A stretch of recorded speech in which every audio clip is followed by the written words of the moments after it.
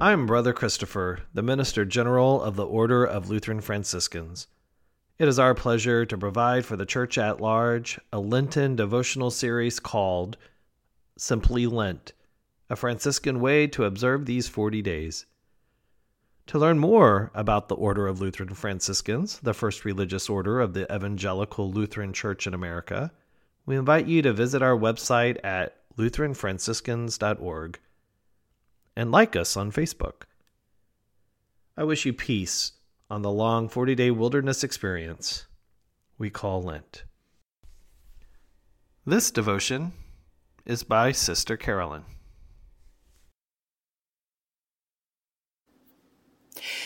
A Lenten devotion accompanying the poor.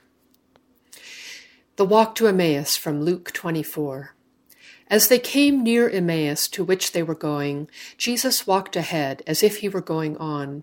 But they urged him strongly, saying, "Stay with us, because it is almost evening, and the day is now nearly over." So he went in to stay with them. When he was at the table with them, he took bread, blessed and broke it, and gave it to them. Then their eyes were opened, and they recognized him, and he vanished from their sight. They said to each other, "Were not our hearts burning within us while he was talking to us on the road, while he was opening the scriptures to us?" That same hour they got up and returned to Jerusalem, and they found the 11 and their companions gathered together. They were saying, "The Lord has risen indeed, and he has appeared to Simon." Then they told what had happened on the road and how he had been made known to them in the breaking of the bread. The word accompany comes from companion, which is derived from the Latin word panis, which means bread. So originally to accompany someone, to be their companion, literally meant to break bread together. How sacramental that our calling as followers of Jesus is to break bread together. To accompany another means to go on a journey together. Perhaps you have a destination in mind, but at the same time, any real journey also carries some uncertainty that requires trust, openness, and mutual support of one another in order to arrive safely. On the road to Emmaus, the first thing Jesus did was to come near to his two companions and join them on the road. Next, Jesus listened to them. Through compassionate listening, he learned that they were terribly discouraged, for they had believed that the one who had been crucified was the one who would redeem Israel. After listening and discovering their despair, he offers encouragement. Then, in what I think are the most beautiful words in the story, they urged him strongly, saying, "Stay with us, for it is almost evening, and the day is nearly over." Of course, Jesus did stay and broke bread with them, and in the breaking of the bread, their eyes were opened and hope restored. True accompaniment means that we stay committed to the journey wherever it leads, even as night falls. Even when there seems to be little hope that justice will prevail, we stay and find faith and hope together.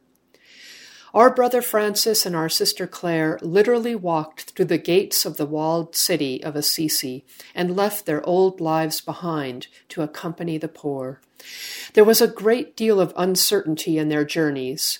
At first, Francis thought he was simply called to repair one crumbling church outside of Assisi.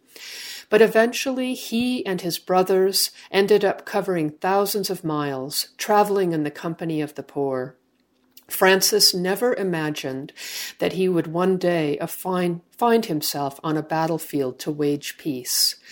Claire and her sisters lived out their commitment in the cloister at San Damiano and accompanied the poor through constant prayer and steadfast determination to fully embrace poverty. The hearts of Francis and Claire were literally burning within when they encountered the living Christ in the forgotten world around them.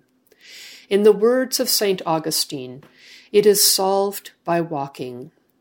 On this journey, walking alongside of the marginalized, oppressed, forgotten, or despised, most of the time we will not see the end of the road, and we are not meant to.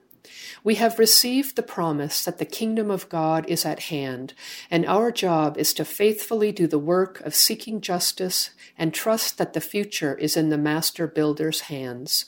So keep on walking, dear brothers and sisters.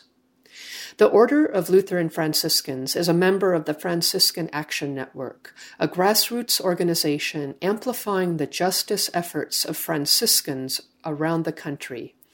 Through this partnership, we are invited to accompany the poor through advocacy on immigration, climate justice, a consistent ethic of life, human trafficking, and peacemaking.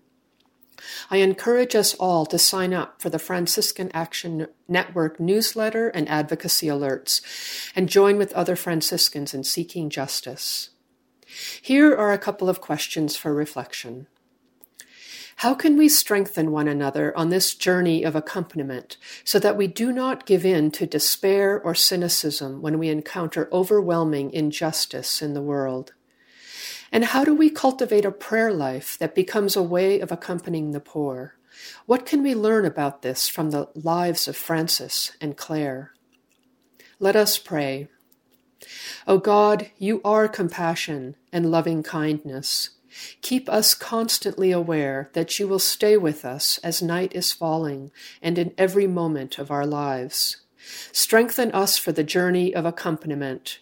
Guard us from despair and cynicism, and surprise us with great joy as we seek justice, extend mercy, and offer loving kindness to the world you love so much.